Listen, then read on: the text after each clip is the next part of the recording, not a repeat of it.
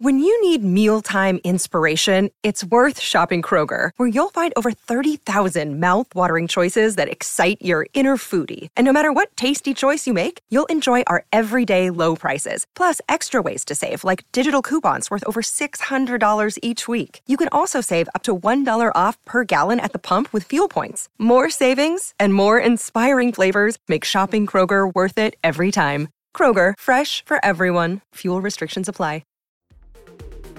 The following segment is from Monday, Football Monday, on the SB Nation NFL Show, where we're discussing your favorite team. Subscribe to the SB Nation NFL Show to make sure you don't miss conversations like this one. Let's flip the script to the other side, the Rams, because they are the favorites. And the first Super Bowl they were in, Super Bowl 53 against the Patriots, there was this kind of like, ooh, the up-and-comer genius versus the all-time genius, Sean McVay versus Bill Belichick, and super deflating, no pun intended, performance from the Rams, right? Like uninspiring offensive performance, didn't even score a touchdown. Imagine getting to the Super Bowl and not even scoring a touchdown in it. That would be super, truly, utterly pathetic from a team, let alone what was supposed to be one of the best offenses in the NFL. So the Rams... I'm sorry. That one was purposeful, but it was unplanned. I just sort of developed it as I was speaking.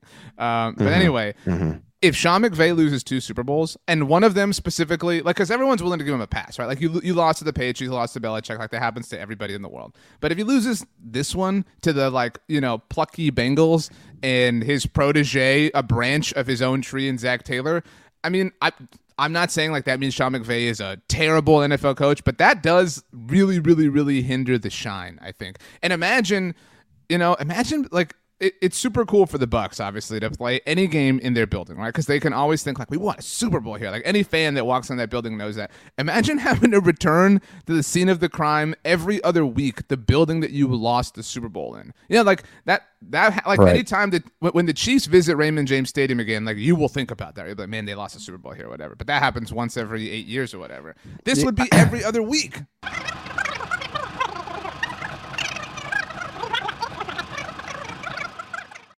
If Sean McVay loses, what's the categorization of him? Is he like a front runner? Is he choking in moments? Some of that depends on how they would lose. In covering Andy Reid, it's a real thing. I mean, it sticks with you until you win one. You'll start to become that guy who is like, oh, he's respected as a head coach.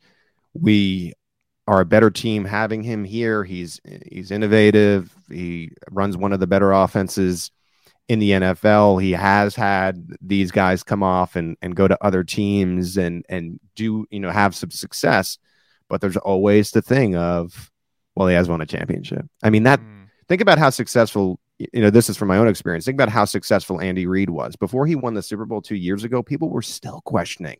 He's fifth all-time in wins if he was going to make the Hall of Fame. People were still bringing up the occasional like clock, goof or gaff, and like now, right? Like, you win a Super Bowl and like that goes away forever. Like you can still commit the same crimes, so to speak, but there's no double jeopardy.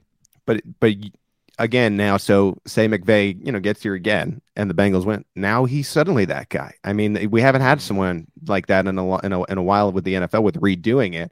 Where I think this will be something that sticks with them until you get it done, and then you kind of shed that, but that'll be the prevailing storyline that follows McVay if the Bengals do this.